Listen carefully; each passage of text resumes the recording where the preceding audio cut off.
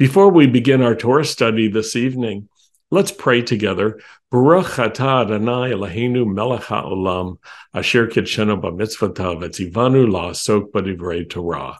Blessed are you, Lord our God, King of the universe, who sanctifies us with his commands and commands us to engross ourselves in the words of Torah. I want to start this evening with a reading from Ecclesiastes 3.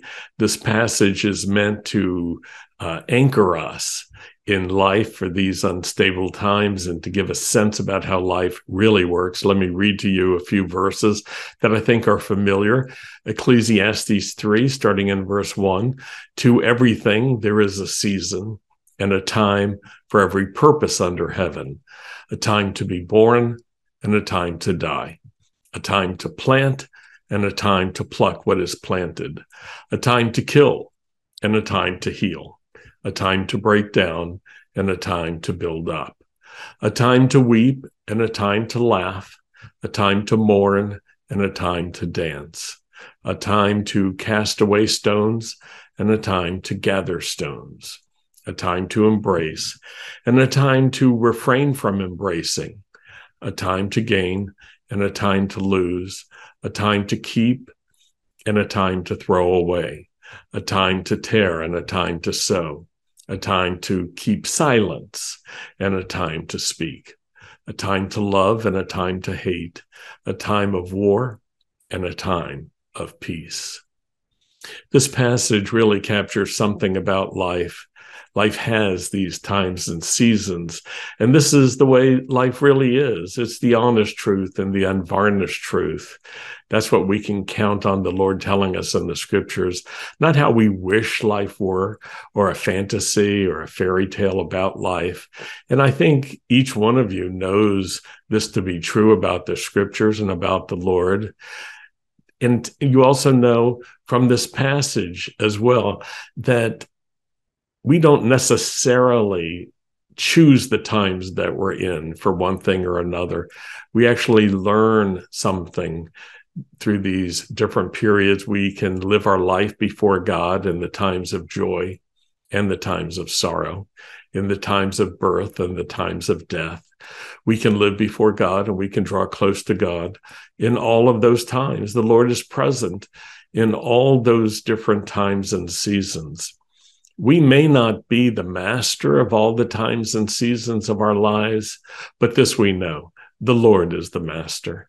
Our lives are hidden in Messiah, and our confidence is in him. We learn to find fellowship with the Lord in times of joy, in times of tears, in times of weeping, in times of laughing. For each of you, as for me, we go through these times and seasons, and we want to stay close to the Lord, no matter what the time is. Death and birth touched my family this week. After a short but severe infection, my younger sister Toby passed away on Sunday. Just a few hours before, on Saturday, my sister Karen got the good news that her daughter-in-law had given birth to a healthy son, a time to be born, a time to die. Ecclesiastes 3 catalogs so many of the contrasting moments in life and reminds us that they all come in their seasons, at their times, and each has purpose. In fact, these contrasting moments may conflict with each other as they are doing in our family right now. It's not so much that they're inevitable, it's that they come in their own times. Toby's death was unexpected. Karen's grandson's birth was eagerly awaited. Our hearts and our minds and souls are forced to accommodate both, even at the same time. And so we find ourselves alternating between emotions. Otherwise, we may suppress all the emotion that we're trying when we're trying to control sadness. Or we may feel guilty about the joy and try to suppress it for the sake of solidarity and mourning. It's complicated and it's complex, I think. Sandy pointed me to Ecclesiastes 3 and reminded me that we were experiencing birth and death at the same time. She reminded me that a time to be born and a time to die are not just bookends for one person's life. Though we all are born and we all will die, there's more than that. A time to be born and a time to die. One person in our family died, and another person in our family was born at this one time and in this one season. We are experiencing life and death in different ways. Sometimes we experience just one. Sometimes we experience just the other. And sometimes, such as this, we experience both. Such is life, we may say. And not with a shrug of the shoulders or a tilt of the head, not with a knowing indifference or unfeeling easiness. Life contains these sharp contrasts, and we can live with honesty and with integrity as we acknowledge the contrast. Not only that, but we can also draw closer to God and to one another as we experience both sides of life. Closer to God? Why can this be true, you may ask? And I'll tell you what I think. It's because God is with us through all these times and contrasting moments. We walk with him during all the different times and seasons of our lives. We walk with him during all the different conditions that we find ourselves in. He's not just the God of heaven. He's the God of earth.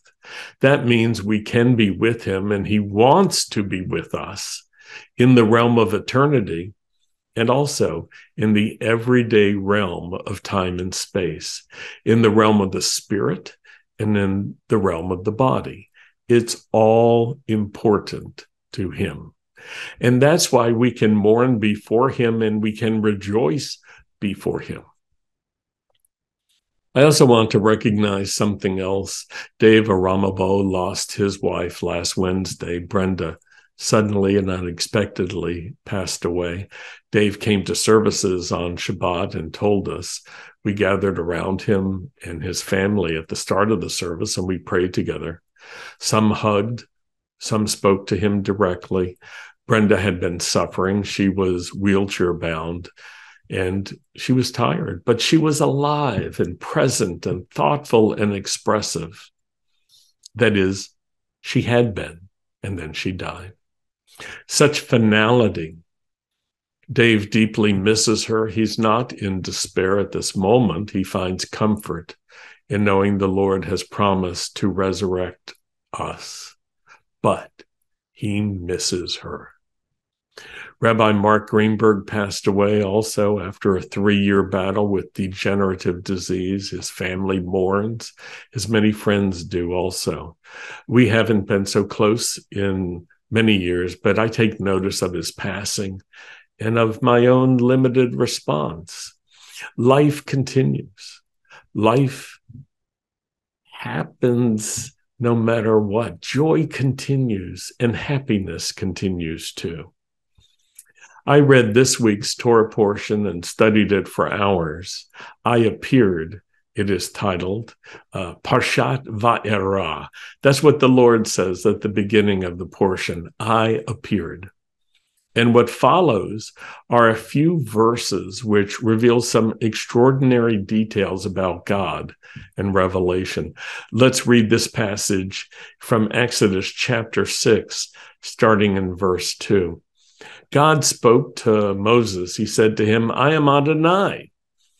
I appeared to Avraham, Yitzchak, and Yaakov as El Shaddai, although I did not make myself known to them by my name, Yod-Heh Vav-Heh, which we pronounce Adonai. Verse 4, also with them I established my covenant to give them the land of Canaan, the land where they wandered about and lived as foreigners. Moreover, I've heard the groaning of the people of Israel, whom the Egyptians are keeping in slavery, and I have remembered my covenant. Therefore, say to the people of Israel, I am Adonai. I will free you from the forced labor of the Egyptians. I will rescue you from their oppression, and I will redeem you with an outstretched arm and with great judgments. I will take you as my people, and I will be your God.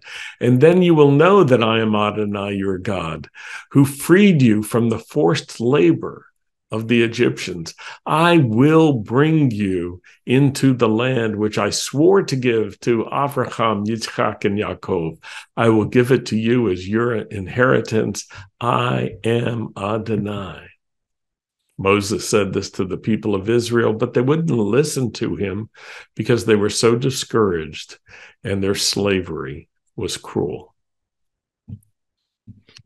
I want to think about some of the very important details that are covered in this short but powerful passage. I'm going to just run through them. God speaks. He spoke to Moses. God can be heard. Moses heard him. God commands, and he can be obeyed. God appears. He makes himself visible at times under his conditions and in his ways. God can be known. God cannot be controlled by those who know him. God listens. God acts. God remembers, God makes covenant, God delivers, he redeems, he makes promises, and he fulfills his promises. All of this is described in the few powerful verses that we just read. When we read them, we can learn so much about God. And I think if we read them with care and we take time, we can learn about God's nature and his ways. We can learn about his roles and his functions. And now let's go back to the passage because it shifts its focus. It turns in that last verse I read to the people who God tells Moses to address, and it describes their response as well as their condition and what's happened to them. Let's read that part. It's Exodus 6:9. Moshe said to the people of Israel, Moshe said this to the people of Israel. This is everything that the Lord told him to say. But they would not listen to him because they were so discouraged and their slavery was so cruel. Now, some translations say they wouldn't listen because they had impatience of spirit, but the Hebrew is better rendered maybe shortness of spirit or anguish or despondency, or as David Stern renders it in the translation of the Complete Jewish Bible that we just read, because they were so discouraged. And Rabbi Hertz in his Chumash says in this note, the people were utterly crushed by their disappointment, and they paid no heed to fresh promises of redemption. Kylan Delich in their commentary says this: they did not listen to him because of shortness of breath. It's because of that, not from impatience, but from anguish, from inward pressure, which prevents a person from actually breathing properly. And it says the early belief of the Israelites was changed into the despondency of unbelief through the increase of their oppression. And the result also produced despondency in Moses' mind. Let's read on. Exodus chapter 6, verses 10 through 12. Adonai said to Moshe, go in and tell Pharaoh, king of Egypt, to let the people of Israel leave his land. Moshe said to Adonai, look, the people of Israel have not listened to me, so how will Pharaoh listen to me, poor speaker that I am? Verse 13, but Adonai spoke to Moses and Aaron and gave them orders concerning both the people of Israel and Pharaoh, king of Egypt, to bring the people of Israel out of the land of Egypt. Moses was saying the people paid no heed. They wouldn't listen to him. And the scripture says it's because of their condition they were short of spirit, or you could say they were brokenhearted. And I think this helps us understand something, that the brokenhearted may not be able to pay heed to, as Hertz says, the fresh promises of redemption. Because they're brokenhearted, they can't respond the way they might otherwise. So I want to talk about rebounding with integrity.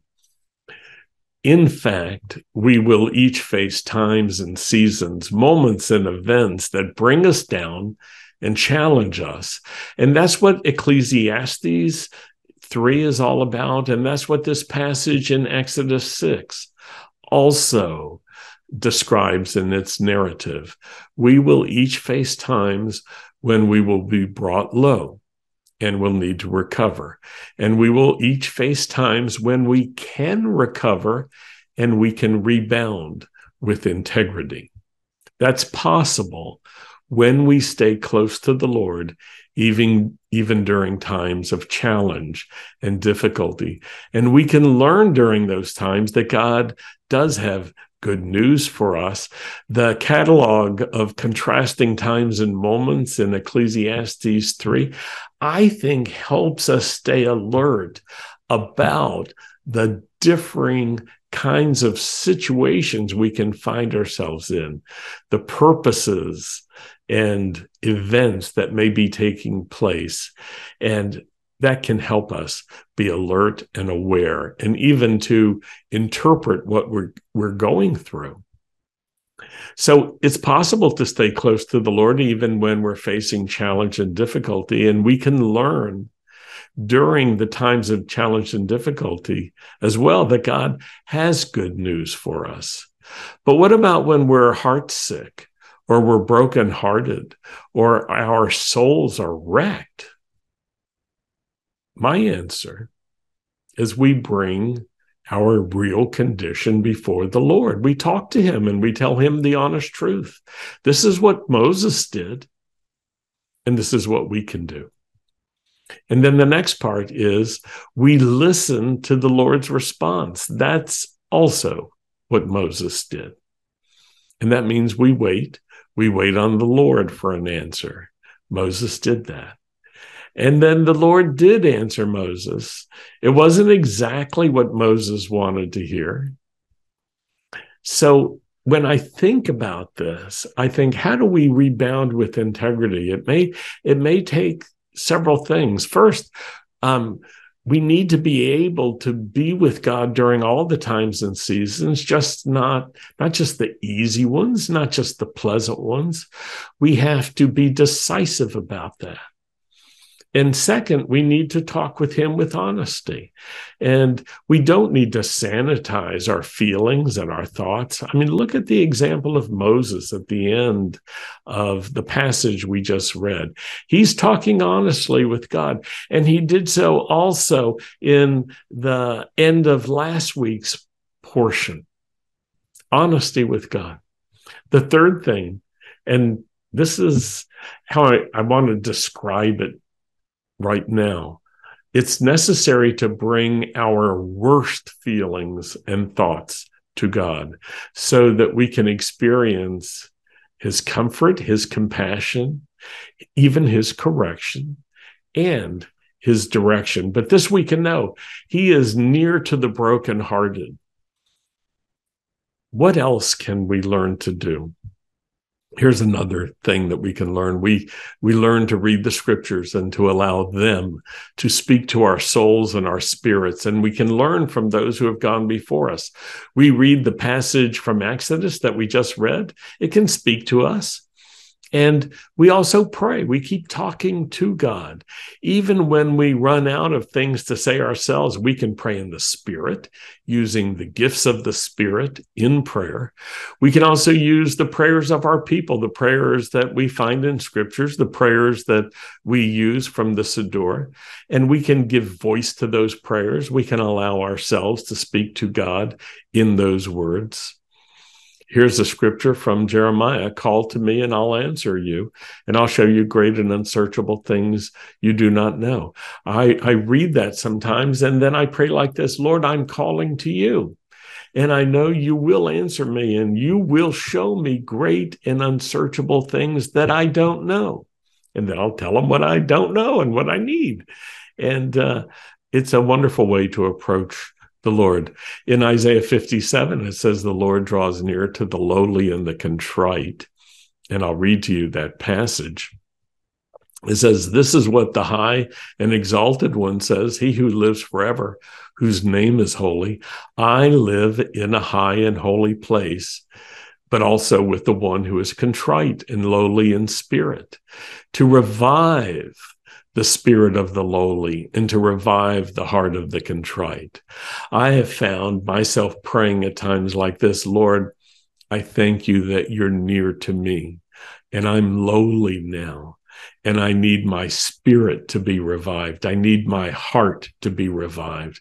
You see, we can read the scriptures that teach us truth, and we can use those truths in prayer. We can put those truths into prayer. We can speak them out loud to the Lord ourselves. Yeshua's disciples were asked how to pray. One time he taught them this in Matthew 6, verses 9 through 13. So familiar. Our Father in heaven, hallowed be your name. Your kingdom come. Your will be done on earth as it is in heaven. Give us this day our daily bread, and forgive us our debts as we also have forgiven our debtors. And lead us not into temptation, but deliver us from the evil one.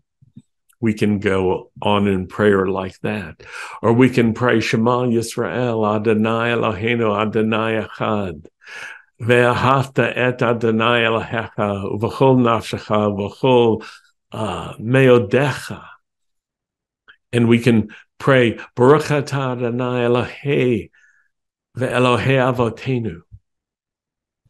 You see, there are many prayers that we use, that we can use for ourselves. They may be familiar to you. They may be so familiar sometimes that you don't think to use them in times of need. But I want to encourage you to use the scriptures for prayer, to use the prayers in the Siddur as prayer as well. And I think about something that Yeshua taught us that's so useful. When he was reading from the prophet Isaiah during the Torah service and the public reading of the scriptures one day, let me read it to you. As was his custom, Yeshua entered the synagogue on Yom Shabbat, and when he stood up to read, the scroll of the prophet Isaiah was handed to him. Unrolling it, he found the place where it was written, "The Spirit of the Lord is on me, because he has anointed me to preach good news to the poor. He has sent me to proclaim liberty to the captives and recovery of sight to the blind, to release the oppressed, to proclaim the year of the Lord's favor." And we can read on. Well, I want to right now turn to that passage that he read from, Isaiah 61, verses 1 through 3, and read that whole passage. The Spirit of the Lord God is on me, because the Lord has anointed me to preach good news to the poor. He has sent me to bind up the brokenhearted, to proclaim liberty to the captives and freedom to the prisoners, to proclaim the year of the Lord's favor and the day of our God's vengeance, to comfort all who mourn, to console the mourners in Zion, to give them a crown of beauty for ashes, the oil of joy for mourning, and a garment of praise for a spirit of despair. And so they will be called oaks of righteousness, the planting of the Lord, that he may be glorified. When I'm reading that passage, you know what? My spirit is encouraged. My heart is revived. And I find these things are true, that the Lord comes near us when we do this. And we can pray, and you can join with me in these simple sentiments. Lord, we thank you for your good news, Lord. And we pray, Lord, this is our hope, that we will learn to walk with you and to be close with you in all the seasons of our life and all the times that we face. And Lord, let it be that in this way, the good news of Isaiah will be recognized and the good news of Yeshua will be realized and fulfilled in our life in these days. And we pray this in Yeshua's name. And we say, Amen. In a moment, we'll close with Aaron's blessing and a final worship song. But first, would you consider a generous contribution? You can go to our webpage, bethisraelnow.com/giving for all the details. And now, Aaron's blessing. Yivarechecha Adonai v'yishmerecha. Ye'er Adonai panavelecha v'yichunecha. Yisa Adonai panavelecha v'yasem lecha. Shalom. May the Lord bless you. May the Lord guard and protect you and keep you. May the Lord cause the light of his face to shine upon you. May the Lord be gracious to you with all of his favor.